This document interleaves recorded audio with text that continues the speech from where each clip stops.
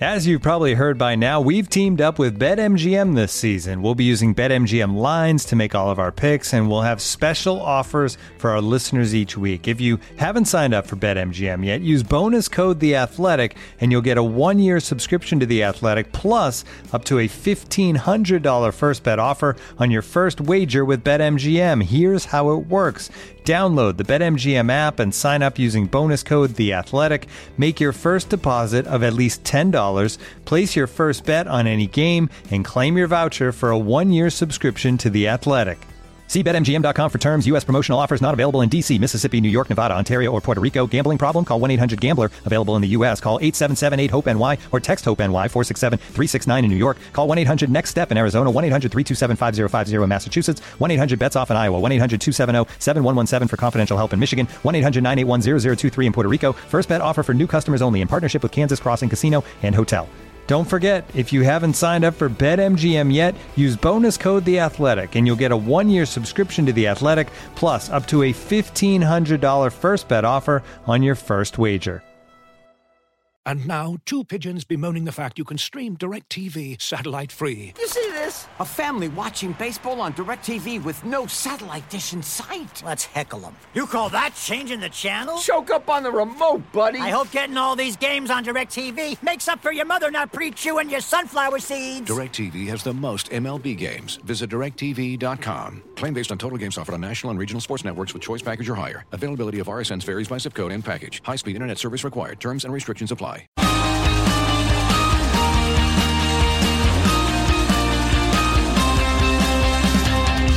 The race is on, and now we're in clear countdown to the start of the season in less than a month's time. F1 factories have cranked into life, we've got at least part of a calendar, and drivers are getting back behind the wheel in preparation for the Austrian Grand Prix. After months of inactivity, things are getting serious. I'm Ed Straw, and joining me today are Karun Chandhok and Glenn Freeman. Glenn, good to have you back on the podcast. I guess you're at a loose end now that Bring Back V10's podcast has finished its season. Yeah, I thought I was finally going to get some weeks off of recording podcasts and talking to people like you, Ed. Bring Back V10's has finished for now. We did a bonus episode, so we had 11 episodes in Series 1. And quite good timing for me to appear on here because we have confirmation now that Series 2 is coming back very soon. So I'm going to be flat out working on and researching those with the help of people like you, Ed. People are as enthusiastic about that era as we are. So, everyone can keep an eye on our social media accounts with @WeAreTheRace, because as soon as I have a go date for Series 2, I'll let everyone know. But it's good to know it's coming quite soon and hopefully won't be too far behind the start of the F1 season. I'll tell you what, Glenn, I enjoyed listening to Bring Back V10.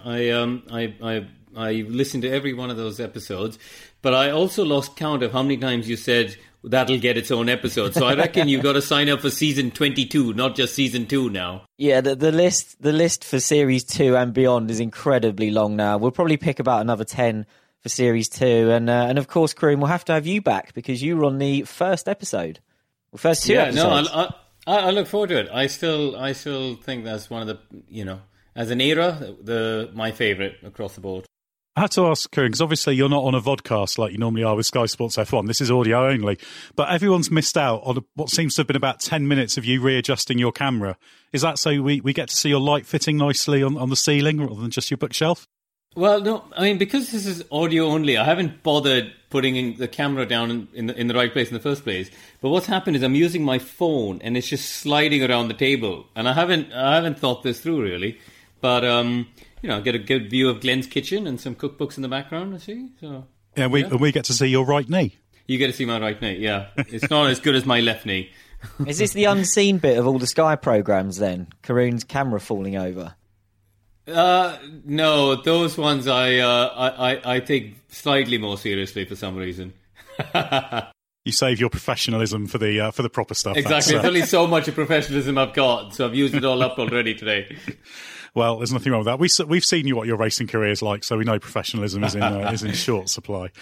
But actually, we will call on some of your racing experience for our first topic. Obviously, with everything getting back going, we are actually seeing some cars on track. Mercedes have got 2 days of testing planned with the 2018 car at Silverstone for Valtteri Bottas and Lewis Hamilton. That starts tomorrow.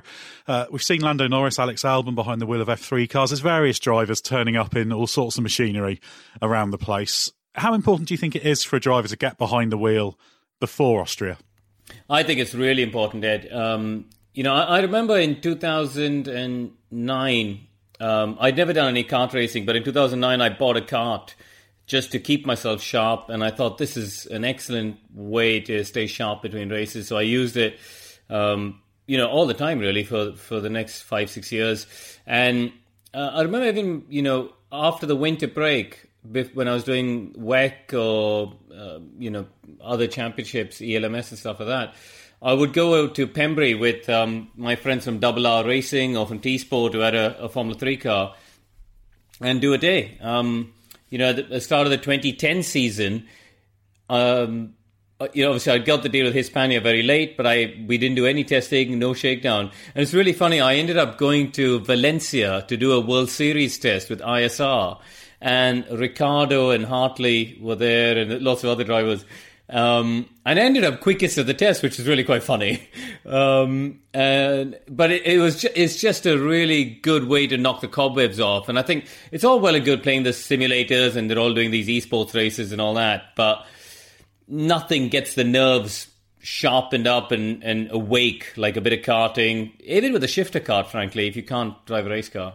It's a good point, isn't it, Glenn? Because this is a problem for drivers, even in normal circumstances, let alone these extreme conditions where actually practice is a premium. It's very, very difficult to get behind the wheel of a Formula One car. There's a testing ban that's going on, which of course is why Mercedes is using the 2-year-old car, because you can't test the current car. You could do a promotional day if they got any left, but yeah, it's strictly limited. So it's unusual because no other sports really are quite so restricted in that regard. If you're a tennis player, at least you'll have had half a chance of going out and practicing with your racket or whatever.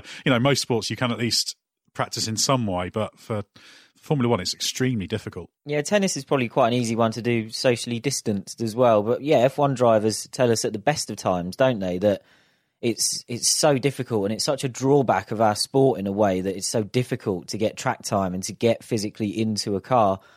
But at the same time, how many drivers have we heard saying they've never had this long without sitting in a cockpit of any kind? And I think it's really interesting what Karun said there, that yes, some of them have been doing the virtual stuff and it's a type of racing, but how many drivers that are new to esports have we heard say some of the sensations are the same, but ultimately you don't have that seat of your pants feel of what the vehicle's doing? And when they get to Austria and they've just got free practice and then straight into qualifying, that's the bit that they're going to be missing. So I don't think that just because someone's been doing the virtual Grand Prix or the Race All-Star Series or Formula E, anything that they've been doing, that won't have been enough. So I can see why there's this big appetite now for people to get in any sort of real car they can. And I think also they've got to invest in themselves. I appreciate that doing a day in an F3 car, a World Series car, costs anywhere. I think an F3 car is probably about 9,000-10,000 a day. World Series car, probably about 15,000 pounds or euros a day, depending where you are. So I get it is it's not cheap to do a day, but you have to invest in yourself. You have to think of yourself as a business, and you're making yourself better, to deliver for the season. And I think racing drivers are notorious for being tight and not opening up their own checkbooks. That's just a fact. We all are. But I think in these sort of cases, I always took the view that you have to look at the long-term view and you have to invest in yourself like a business. This practice is almost about the drivers just making sure they're kind of switched on and woken up, isn't it? Because people say, they'll only take 10 laps to get going. But if you're going to waste 10 laps in free practice in Austria doing that, you're wasting time. And it's also things like the neck muscles, right? That we often hear the drivers talking about whatever you do in the gym isn't as good. I remember being at Pembrey and my friend Boyo at RR, who runs the team, brought this bag of lead weights that he'd got from the wheel balancing place. And my entire helmet was we put so much lead on there just to make the helmet, heavy. And we went out with just full tanks. He filled the car up with fuel, just went round and round, lap after lap after lap. And by the end of it, my neck really, really felt it, And actually I thought this is a really good way to warm the neck muscles up before the season. So, I was interested, actually. I saw some pictures of Lando at Silverstone, but I didn't see any lead on that helmet. And I thought, yeah, if you were in one of Boyle's cars, you'd have had a ton of lead on there already. And missed a trick on that one. But of course, it's not only the drivers in some cases. Mercedes have said that what they've got is kind of a full chance to get used to the protocols. So they're doing all the social distancing. They've got the protective equipment. They'll presumably do all sorts of runs to suit what would work for the drivers, and they could maybe simulate the odd session just so they all know where they are in the garage and what they're doing. All these things, just so that it's not necessarily second nature, but almost second nature by the time they get to Austria. And a team that hasn't gone through that sort of full simulation almost won't be quite as relaxed with the whole thing. That says probably quite a lot, doesn't it, Glenn, about Mercedes, the way they approach it. They're not going to be the only ones who do this. We know a number of teams are looking at it. Ferrari, they're going to do it, obviously. But it shows that you can leave no stone unturned, because, again, if you're going to spend the first Austria weekend getting used to it, that's a weekend wasted. Yeah, it's exactly like your point about the drivers. They can't afford to waste 10 laps on track, and the teams can't really afford to waste 10 minutes off track. So it's familiarity with those new protocols, but I think they'd have done it anyway, even if we went back into racing in a conventional way in the paddock, because operational sharpness is so important in F1, and it's one of those often unseen difference makers between the best teams and those that maybe struggle. And you could definitely see, again, we haven't seen team personnel with this long a layoff in the past, where they've not been at least tinkering with cars, let alone full-on working with them under pressure. So I think it's really important. I wouldn't be surprised still in those first couple of weekends to see teams have unexpected problems, maybe not the obvious sort of finger trouble type things, but just some sort of missing piece of sharpness that would normally, as you say, Ed, would be second nature. Some of that's going to be missing, and we are all just normal humans. It can take you a little bit of time to get back into the swing of things. So I think all the teams will be very mindful of that, particularly with those first two races in Austria. And they haven't done a pit stop since Abu Dhabi, have they? They haven't done a live high-pressure race pit stop for a long time now. So I think for the mechanics who are with those wheel guns of the car coming towards them, 7 months is quite a long time not to have done that. And you have to remember that the pit stop practice, it's not just a thing they do at the circuit. They do that at the circuit, but also it's part of the factory regime for when the race team's there. So they will do practice pit stops there. So they haven't been doing that either. Do you think we'll see variation between drivers, in particular, in how sharp they are? Not just because of who's done what, but also because some drivers will be presumably a bit more comfortable with having a bit more of a run at it, and some might just feel undercooked, especially after, by F1 driver standards, several months of probably the most inactive they'll have been able to be for those who have been pretty confined. I think even if we see those differences, Ed, we won't ever hear a driver admit it.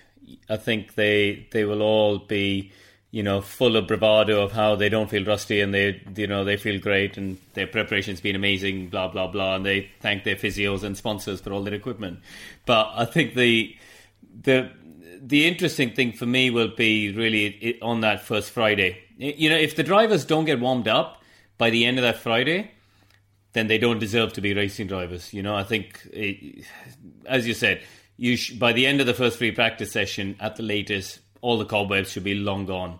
And really, what will be interesting for us to see as sort of objective observers is for those errors in FP1, because actually it's a pretty unforgiving circuit, isn't it? We've seen people, make errors. You've got the last two corners, which are tricky. You've got those two double lefts, in the middle of the lap. We saw Valtteri, remember, last year going wide, and downhill braking for turn 3 as well as a tricky corner. So I think there's plenty of. It's not like Sochi, is there, where there's just room everywhere to go wide. It's got some gravel traps, hasn't it, as well? That's what I'm saying. It punishes drivers for an error. So I'll be interested to see FP1. Yeah. And of course, it's going to be challenging for the teams in that regard, because one thing the Red Bull Ring guarantees is you're going to get through a lot of front wing assemblies, aren't you? Because of those sausage curves. And we've seen teams in the past, McLaren, I remember a few years ago, ran out of their new spec because they kept just hitting them on curbs, and then suddenly that's your, whatever it is, £150,000, £125,000 bit of manufacturing out the window. And so you're going to have two of those back to back, plus rusty drivers, and people maybe... Because the interesting thing about rust, it's not that anyone will forget how to drive, but it's that being completely comfortable. And if you get into a position where you're trying to get that last half-tenth and you're not 100% with it, when drivers sort of force the issue, that's when mistakes tend to happen, isn't it? Rather than letting the car come to them. And anyone who feels they have to try harder might actually just make more mistakes. It's the difference between the subconscious and the conscious, I think. You know, when you're in the zone and you've been driving all the time, you know, automatically when they've got to change a button, a setting on the steering wheel, their thumb or their fingers will go straight away to it. They don't need to look for it. By having this long a period out of the car, you know, it doesn't happen by second nature. They'll have to think about it a little bit. So it's those little things that'll add up, I think, especially on the first weekend. But the other thing, actually, to your point about, you know, things like the spares and stuff, I was talking to a couple of the team managers last week about this, because they effectively are having to plan for a season without knowing how many races there are.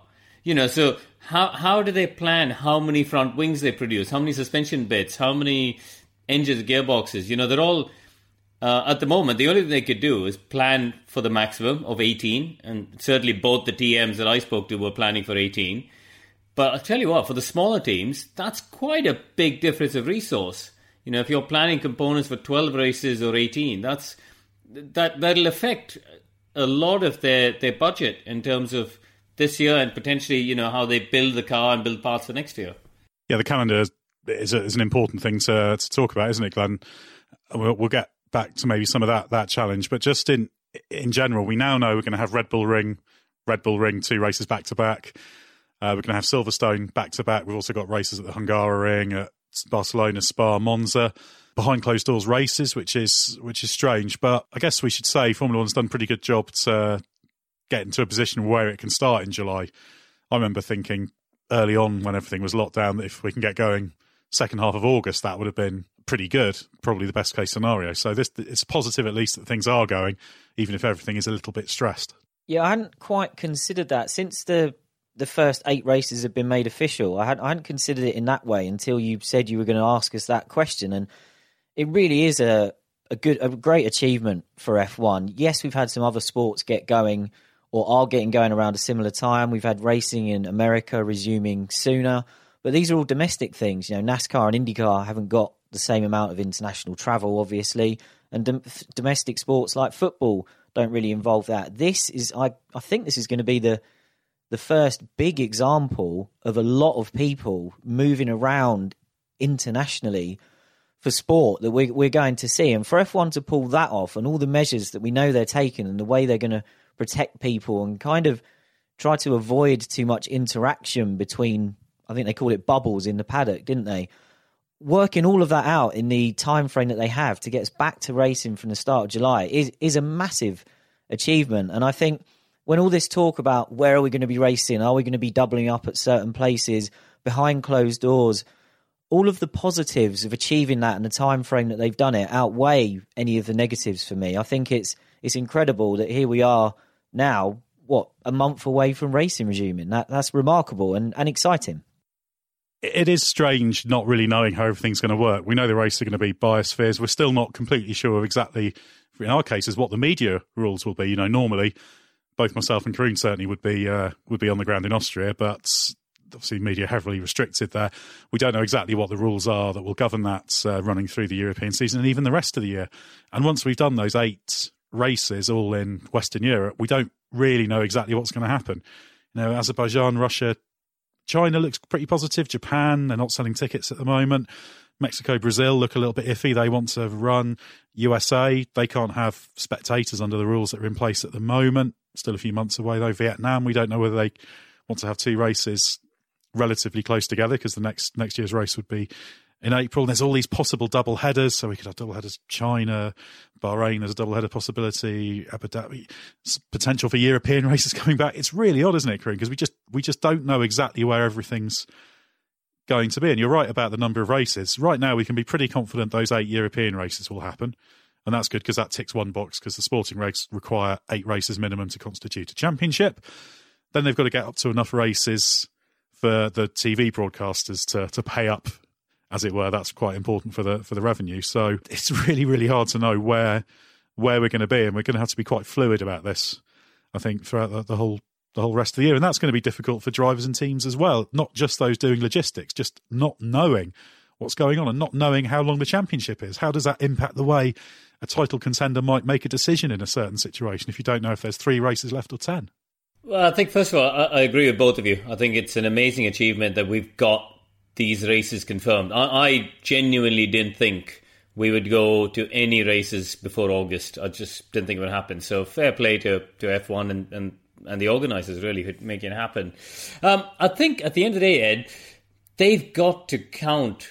They've got to make every race count, haven't they? They've got to go for the wins. They've got to go for the big points every time because there could be less races than planned. So I think when it comes to your final question about the wheel-to-wheel battle, the championship contenders have always got to go for the bigger points, I think, in this situation.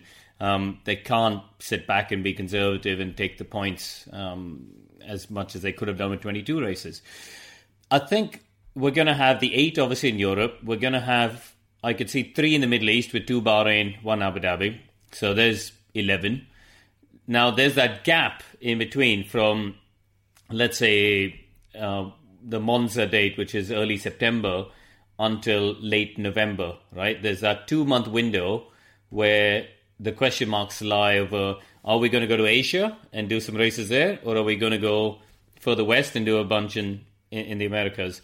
And I think that that'll just unfold as it unfolds. But, you know, it's a bit like our whole lives at the moment with COVID, isn't it? You know, you go to the supermarket with a shopping list, and you can never really get everything on that shopping list because the shelves aren't as well stocked as they would have been in normal life. So you have to be a bit flexible and go, yeah, okay, you know what? I'm not going to get mushrooms today. I'm going to have to buy aubergine. I don't know.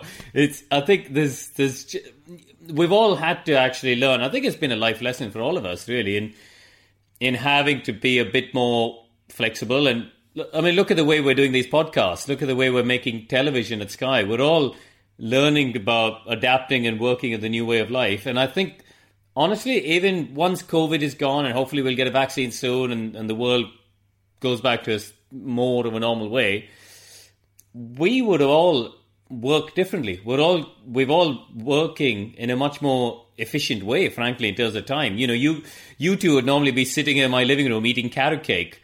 Having taken the time to drive up here. That's not going to change. Yeah, but you know that I'll have to send you the carrot cake from a local delivery because time-wise, this is much more efficient. And it might be an aubergine cake for all I know. Well, there you go. Also, last time we were at your house, Karun, I think your wife promised me that I'd get chocolate cake. Well, I think you said biscuits, wasn't it? Was it custard cream biscuits were your weakness? Yes, definitely. Yeah, there you go. No, I'll have a packet for that. But I think in the same way, F1, you know, we're all having to be flexible, aren't we? Just in the same way as daily life. It's something, actually, that I think F1 also deserves credit for this. It's so interesting what you were saying there about how the dynamic of not knowing how many races you have could actually influence what we see on track. Nobody can play the percentages because they don't know what percentage they're playing. But I like that F1 hasn't waited and hasn't dragged its heels until it feels it can get its 15-race calendar shored up. They've gone, right, this is what we can do now. Let's get on with it. Let's get racing again.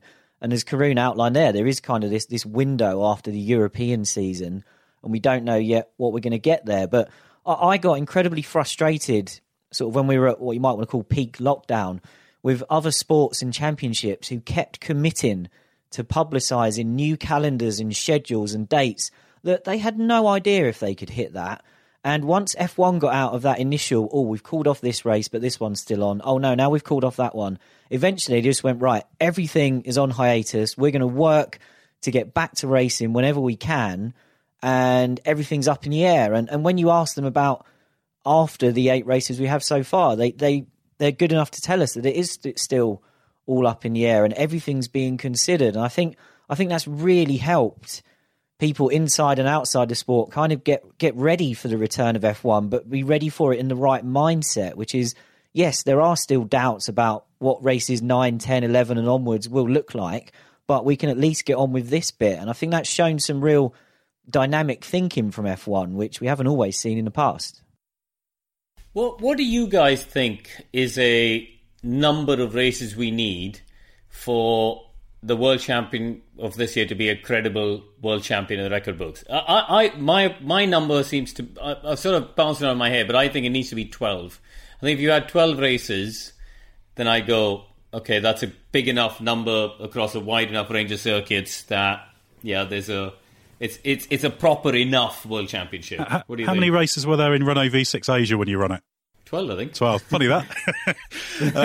Yeah, I mean, 12 feels like a nice round number. I think ultimately, I think whether it's, for example, a worthy champion or whatever, it really depends what happens on track, doesn't it?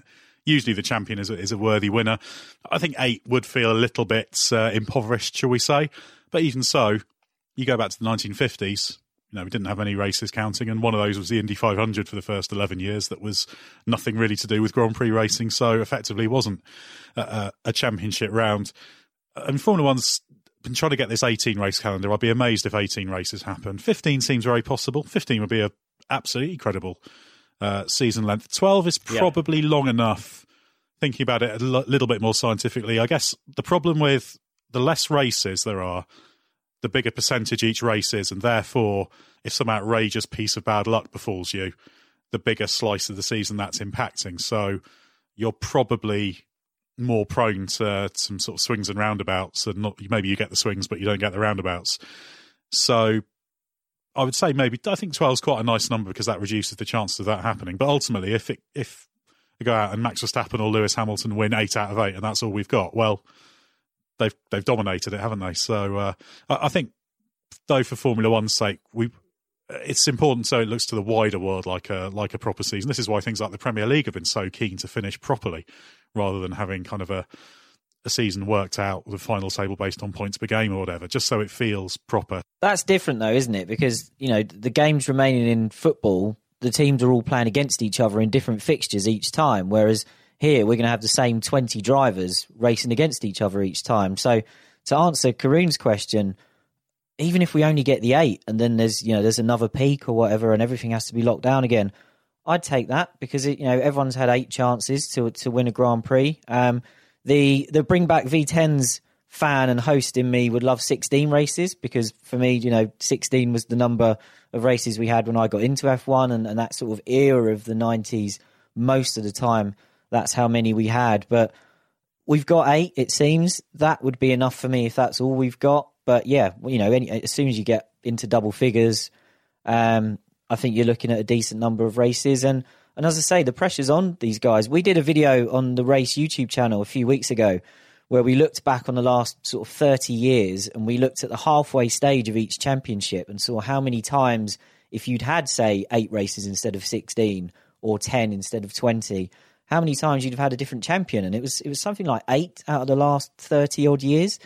And none of those guys who would have won it instead of the champion in those seasons, you didn't look at any of them and go, well, that would have been ridiculous if he was the champion that year. So I think as long as everyone gets a fair crack and we don't end up in a situation where, say, a driver or a team misses a race, then however many races we get, it's been even for everybody and whoever wins it will be deserving. Yeah, people have looked at the run of races and said, well, last year Red Bull had pole, finished second, almost won with Verstappen in Hungary. They've won Austria the last couple of years, and therefore does this give a big boost to Red Bull? It's funny, actually, James Allison on the F1 Nation podcast that's put out by F1 was asked, does this calendar favour anyone? And he just gave the answer, well, whoever's got the quickest car. And, he is right in that regard, especially, and he pointed out, which we've been talking about before, the fact that there were some unusual circumstances in the 2 Austrian Grand Prix that put Mercedes out of contention. They certainly could have won in 18 and 19. They had the cooling problem that wouldn't be a problem again that slowed them down. And then Hungary, because they'd had the upgrade in Germany that was making it quite hard to get the rear tyres to last in qualifying. I think Verstappen's pole didn't reflect the fact that Red Bull was the quickest car, although Red Bull do like the Hungarian.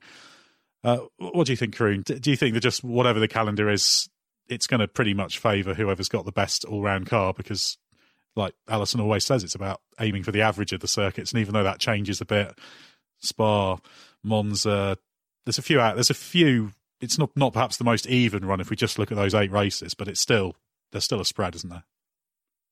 Yeah, there's still a spread. I think really, even if we look at the full 22 races, the only outliers I see are, Spa, Monza, Canada, possibly Baku and Monaco. I think those are actually the only 5 abnormal, should we say, circuits. The other 17, the pecking order isn't really going to massively change. You'd probably throw in Singapore as well, although there's a very good chance that won't be a problem either this year. So yeah, it's performance will decide ultimately. That's the case. So I think it is going to be an unusual championship, though. It will test teams in different ways. That's what I quite like about it. These rapid turnarounds. Ultimately, the big team should be the best prepared to deal with it. But I'm quite interested to see if we do see more mistakes. Toto Wolff talked up the fact that reliability and avoiding reliability problems early on in particular is going to be very, very important when teams are still a bit rusty and there's maybe a greater chance for little errors or finger trouble or not to notice things. They won't be able to analyse quite so closely all the components, etc., taking them back because it's so rapid fire. So that's interesting. We may expose a few weaknesses in teams through this rapid fire schedule. I tell you, if there's one team, I think on the whole grid that I think this 8 races in 10 weeks benefits, it's Racing Point, because I think they're gonna hit the ground running in that midfield battle. If we look at what happened in testing, they're gonna hit the ground running as the front runner of that midfield battle, and there isn't potentially enough time for the others to catch up. I think they also win because they admitted at the start of this year that they'd gone for this Mercedes clone car as a 1-season punt before the rules reset, and now they've had the added benefit of their 1-season punt is a 2-season punt. So if they do well out of copying the Merc, they've got it for another year, and obviously development's going to be quite limited across these 2 seasons as well. So they could win across both the short term, as you outlined there, and the long term. And they're an outstandingly good team trackside as well. They just operate very, very well. They've overachieved for years. So yeah, I think we'd all agree on that. One thing that perhaps there's a little bit of debate about is the Racing Point driver lineup for next year, when of course they're Aston Martin. Glenn, it's been strange because Otmar Safnauer, the team principal, has said a few times things that sort of seem to confirm that it'll stay as Stroll and Perez next year. But these are kind of in the form of the classic non-denial denials, aren't they? And with people like Vettel and Alonso on the driver market, how confident do you think we should be that team lineup for next year is completely set, do you think?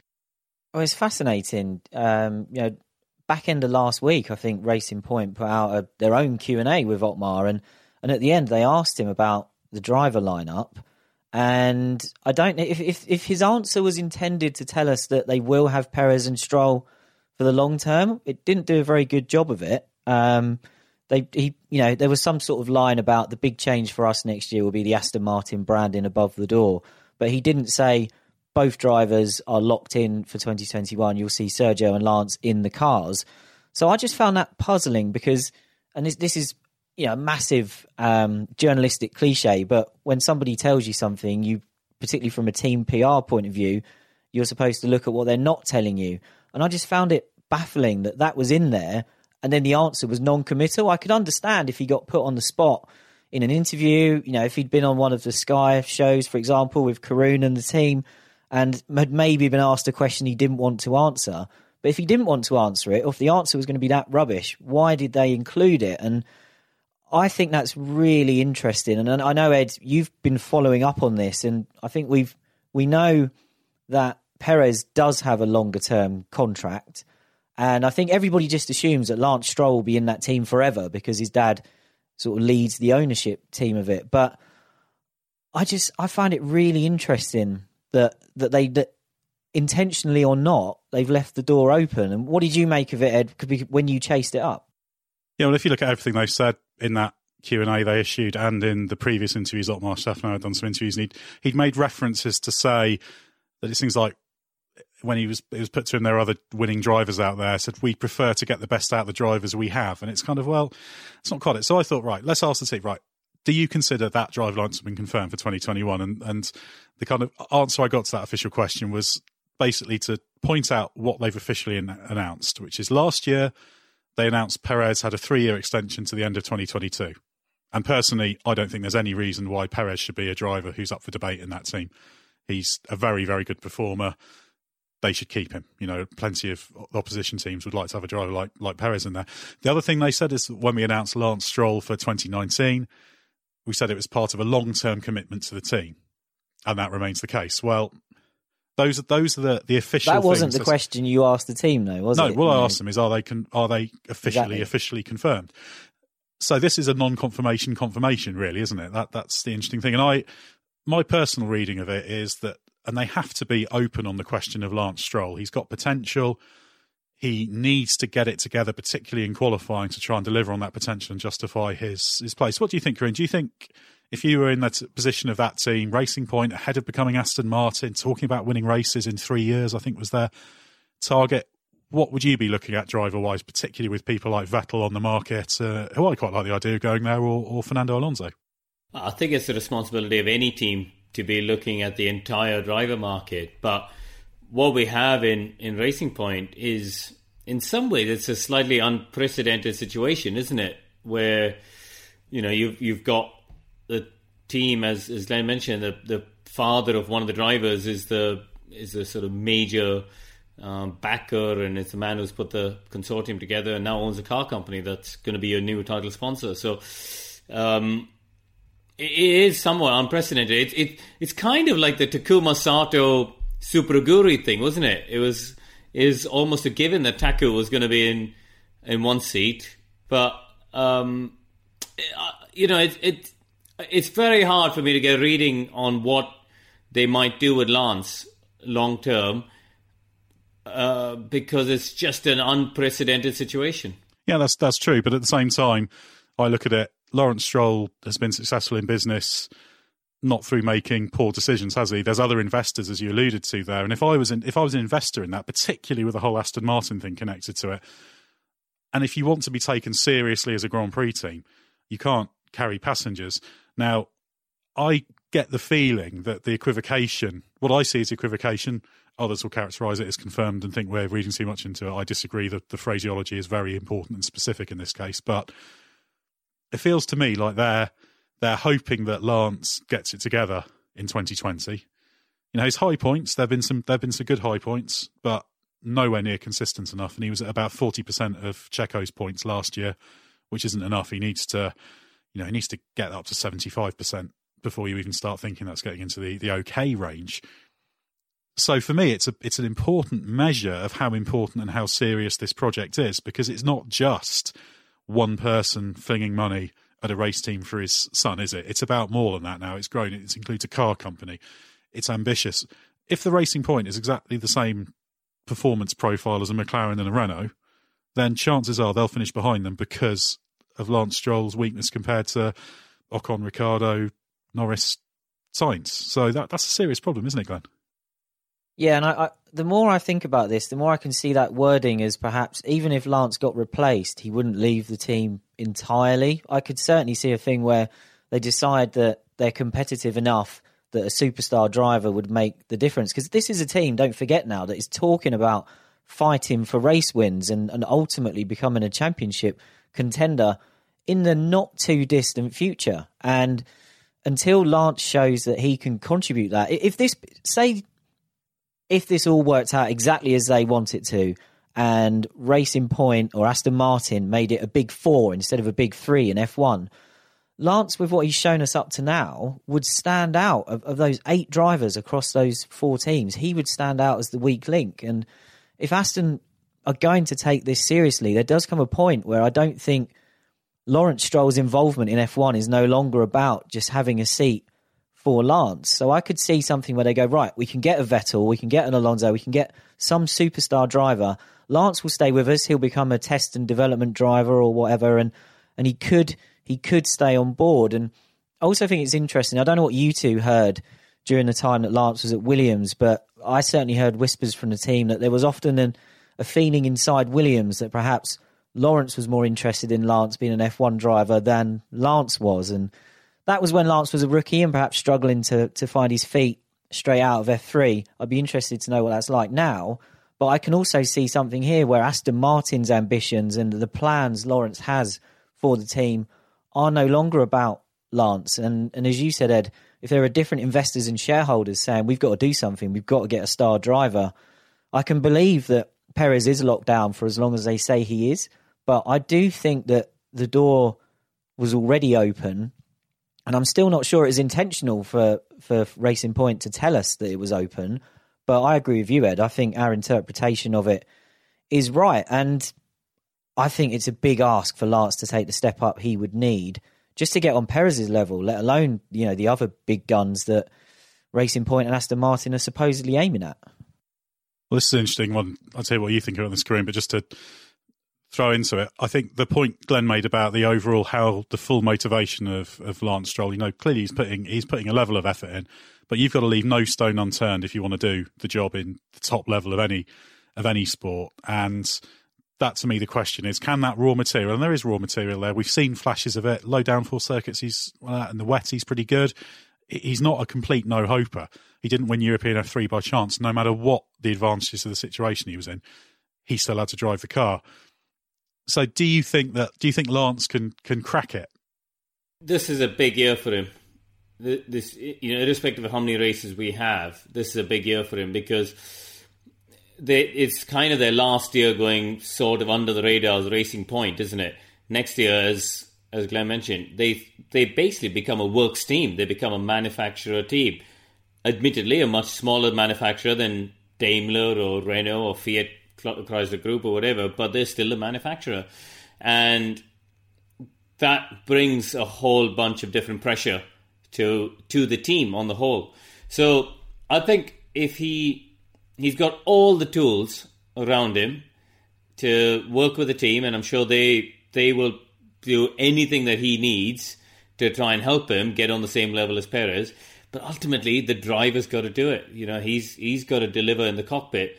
And I think if he does do it this year, then he'll deserve that seat for 21. If he doesn't do it, then if he doesn't deliver and still gets the seat for 21, then as you guys have mentioned, that starts to then raise questions about, the bigger picture of the team.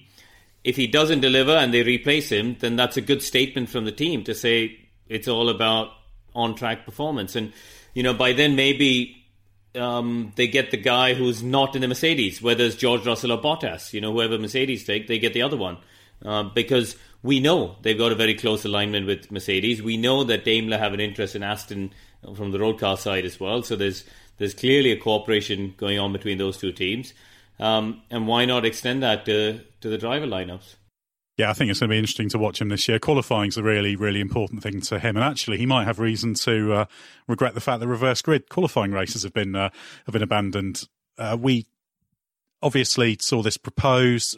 Mercedes stood against it. Toto Wolff's explained the reason why the team blocked it, framing it as an old idea that had been turned down and recycled. So, Karun, is it time for the reverse grids idea just to die and be left alone, or do you think there's still merits in consideration? My personal thing is, I think we should have tried it. Listen, we all understand why Toto doesn't want it. It's because he's got the winning team, obviously. But I think sometimes the sport needs to think about the bigger picture. And I'm slightly annoyed that the system we have, required unanimous agreement. It would have been great if FOM and the FIA could have just made that decision and said, this is what we're doing. And, I'm not saying we need to do it every weekend. I'm saying we could have done it at 3 of the weekends for the start, see how it went. If the fans liked it, if people tuned in to watch it, it's a great spike in numbers, great spike in interest. Then you roll it out at 6 races the next year. So but personally, I think the proposal that we all heard about, I didn't like, if I'm perfectly honest with you. I don't like the idea that the grid for the Grand Prix was being set by a sprint race, because I think that, by a reverse grid sprint race or whatever, I didn't like that whole idea. I think that what we have in qualifying is probably the best part of the weekend for me. I love the way the format builds up. You get this crescendo at the end of Q3. We're all there at the edge of our seats watching the sector times come up at the end of every part of qualifying. It's brilliant. But I think, we should have had qualifying done on Saturday morning, and that determined the grid for the race on Sunday. So that stays as it is now. It satisfies Toto Wolff. It satisfies the purists. That's fine. But we should have had 3 additional races for half points on a Saturday afternoon with either a partially reverse grid or a fully reverse grid. I don't I don't really have a strong opinion on that. You could have done like GP2, so Formula 2 do, and reverse the top 8 or top 10, which I personally, I'm more for it. I think it would have been a much more interesting race to see Renault's at Racing Points and Toro Rosso starting at the front. And then they would have had enough pace to at least lead, maybe even the first stint.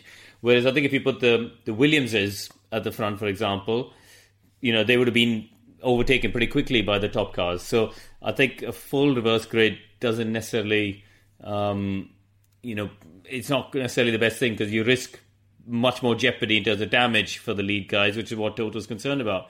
So I think if they'd come up with a less radical proposal that still ensure the purism and the sanctity of the Grand Prix stayed the same, i.e. the grid's determined by qualifying, etc. But you just had these 3 additional races with a reverse grid of some form and on half points. So you have to give points because that forces the drivers to go for it, but you don't give full points because that devalues the main Grand Prix. And I think if they'd done something like that, there would have been a higher chance for it to be accepted. The key thing for me is that whether you like the idea or not, this year was the year to try it. We've already outlined why this year is going to be like no other in F1's history and probably in F1's future. So why not give it a go? Just even if it was just a couple of times. I am a fan of the idea, but, and I said this when it was being talked about before we found out Mercedes had blocked it, I want to see it to prove to myself whether it's a good or a bad idea. I'm more than prepared to see it in action and go, that didn't work. That isn't what F1's about. Something about the way the top teams played their strategy or the risk of accidents was too high or anything like that. I'm more than prepared to accept all of those arguments. I just wanted to see it. I don't want it. I don't want those arguments to be hypothetical anymore. And this was a great opportunity.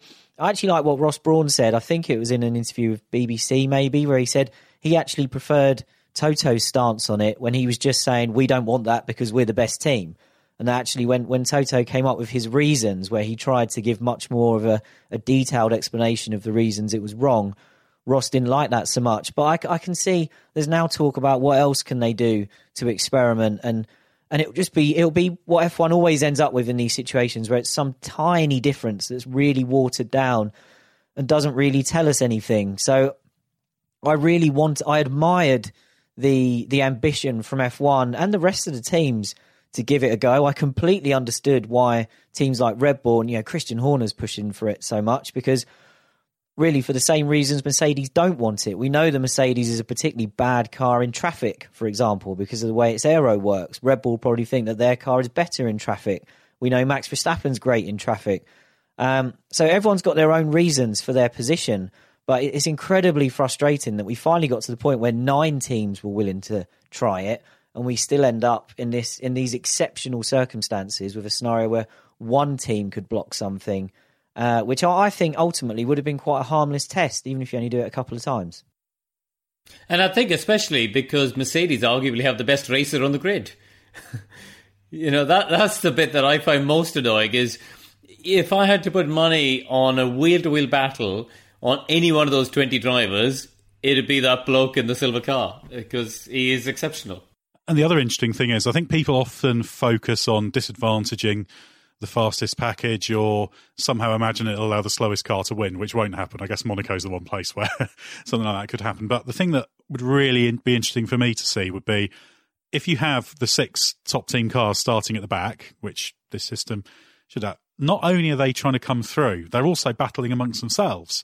So not only are we going to see Lewis Hamilton dive-bombing Antonio Giovinazzi for a key pass, that's fine. We see that sort of thing when cars come through. But also, you might have a situation where Lewis or Max Verstappen or whoever behind one of their direct rivals thinks, oh, hang on a minute, he's hesitated a bit trying to pass Giovinazzi. I've got a chance. And so it just creates this extra set of variables for races. Again, I think that there are arguments against it. I mean, obviously, your suggestion, Karun, I can see the merit in that. It's maybe a little bit convoluted in some ways, and I'm not that keen on points for anything other than the main race, but that's the kind of disconnect in my thinking, that I quite like the idea of trying a reverse grid thing, but at the same time I don't want to lose qualifying and I don't really like points for qualifying, so that Venn diagram of my position doesn't quite cohere at any point. But it just would have been, even just to see it a couple of times or once would have been really interesting, wouldn't it? And the one thing we can be sure of is people would have watched it. I think the people who say, I'll never watch this again, okay, maybe a few of them were being sincere, but I'd be very surprised because it's just something very, very interesting. This is a really key point, actually. This debate's gone on for years, and I remember last year when we were at Autosport, and there was a discussion about it again, and we put out a poll on social media, and instead of it being, do you want reverse grid races or not, it was, if F1 tried it, would you watch it? And instead of the usual, everybody saying, no, it's a terrible idea, I think we had something like 85% said yes. So, again, I don't think F1 has much to lose because everybody would try it out just out of curiosity. And one of the reasons I think we should try it is what Karun said right at the start, that is arguably the highlight of a Grand Prix weekend at the moment is qualifying. And that tells me immediately that there's something wrong with the races at the moment. But I think it's really important. F1's got a huge fan base, a huge amount of stakeholders who all have their opinions. And I do think that the arguments against this, and one of the big ones certainly, is that the sanctity of the Grand Prix itself. I know purists like Sebastian Vettel for years have always said, don't do anything that damages the integrity of what makes Sunday afternoon special. And I think all of those things would have to be taken into consideration. So F1 would have to tread very carefully. But if there was ever a time to have a go, this year was it. And ultimately, no, nobody questions the sanctity of any Grand Prix pre-1933, because it's Monaco 33 where qualifying was first used. Before that, it was usually done by ballots. I know I'm going back a long way there, but as long as you can maintain the importance of the race and not give away massively cheap victories, all you're doing is just slightly redefining the parameters. I mean, that's drifting into a bigger question.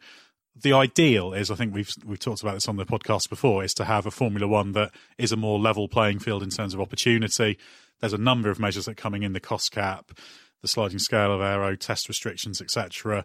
All these things, the 2022 regulations, I hope to do that, are designed to try and make it a little bit more of a level playing field, and then there's more potential for every team to get better results, rather than, it's not trying to equalise performance, but equalise potential and opportunity. But we're not there yet.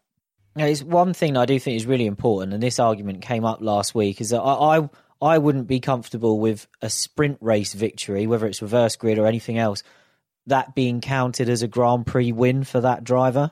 So I think it was Tom Dillman, racing driver, raised with me. He said, this will ruin the records. Well, firstly, the records are ruined. We talked about 1950s earlier, had 8 races in a season, so you can't compare a Fangio season to a Hamilton season already. The records got torn up when they changed the point system for 2010, and suddenly the record point scorer became almost meaningless. So I don't mind about that, but I completely agree that if, say, Daniel Ricciardo was able to win a 30-lap race at the Red Bull Ring, where he had an advantageous starting position, I don't think that would then mean Ricciardo had an extra Grand Prix win on his CV. And I think there's careful distinctions like that. And, you know, we were talking about Karun's format maybe being too convoluted. Maybe this is one of the issues. All of the ifs and buts and extra little bits of small print you'd have to add on, maybe that is too much work as well. But I think this has really highlighted once again the decision-making process in F1 is just something that holds it back more often than it helps, isn't it? You know, this thing that the figureheads of the sport, you know, you've got great minds there, like Pat Simmons and Ross Brawn and, you know, Rob Smedley's there now. You've got really good, experienced engineering, racing minds, but they just can't make the decisions like they would want. You know, really, and Ed, you and I have talked about this in frustration. You know, simple thing, like force the drivers to use all 3 compounds in every Grand Prix. You immediately, it is a single line in the sporting regs, one sentence that'll make sure that every Grand Prix is now a 2-stop race, at least, if not more.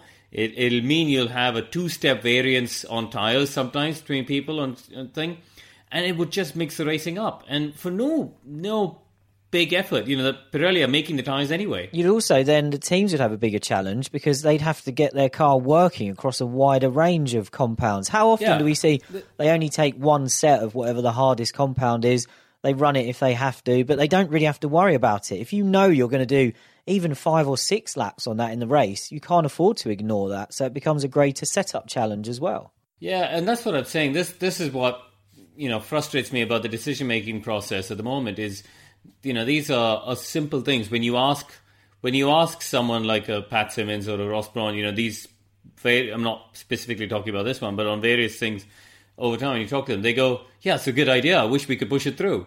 But, and they can't. And this is one of the things that, we haven't got a new Concord agreement signed. Obviously, things are taking shape in terms of the rules and all this sort of stuff. But I really hope that when the new agreements get signed, there's some change in this decision-making process that allows the powers at the top of the sport to just make some big unilateral decisions and just crack on. Yeah, I'd love to see that. And I think even if we can't get to the point where just Ross and his band of merry men just make up all the rules and they get on with it, if we can just get away from this unanimity for the short-term fixes, and whether it gets to a majority or 6 or 7 out of 10, whatever it is, even that would be a step forward. And I do find it very interesting though that Ross is in this position now where he's trying to do things for the good of F1, and every now and then he has to admit that if he was back on the other side of the fence where he was for so long,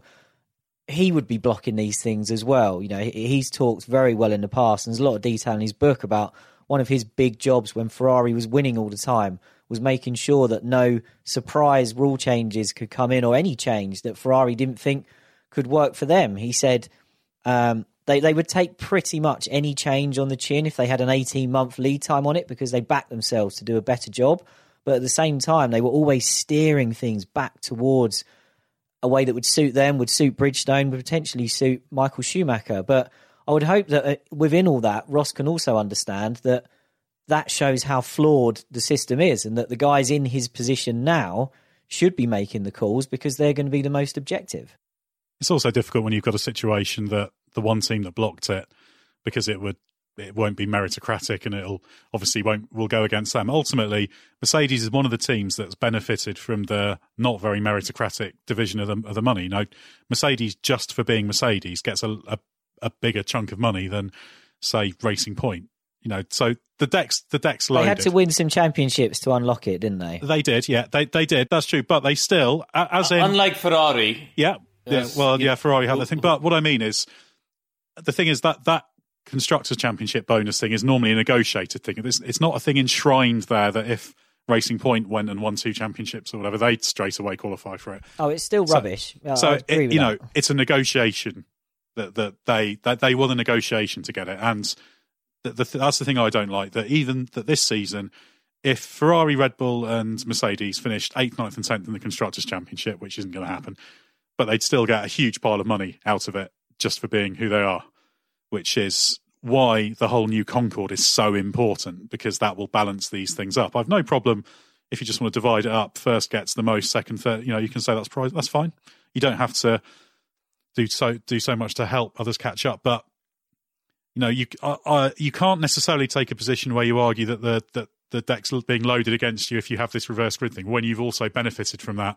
You can tell yourself, well, we negotiated that. Anyone could have done the same. We just did better. But this is motorsport, not business sport, isn't it? And it's not about the negotiation. It's about what happens on track. But anyway, that's a bigger subject. I think the big thing is we're all excited to get back to racing, which is very positive.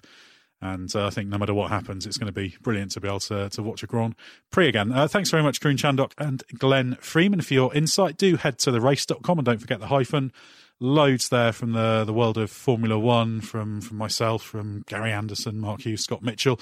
Obviously, things breaking all the time. Check out our YouTube channel. Just look for The Race there. Loads of videos there. We've just put one out about liveries that never raced, ahead of Williams unveiling their new livery, because obviously their 2020 Rocket livery will not appear. And do check out some of our other podcasts, including Bring Back V10s, hosted by Glenn Freeman, the Gary Anderson F1 show, and our eSports, MotoGP and Formula E podcast. We'll be back soon with more from the Race F1 podcast.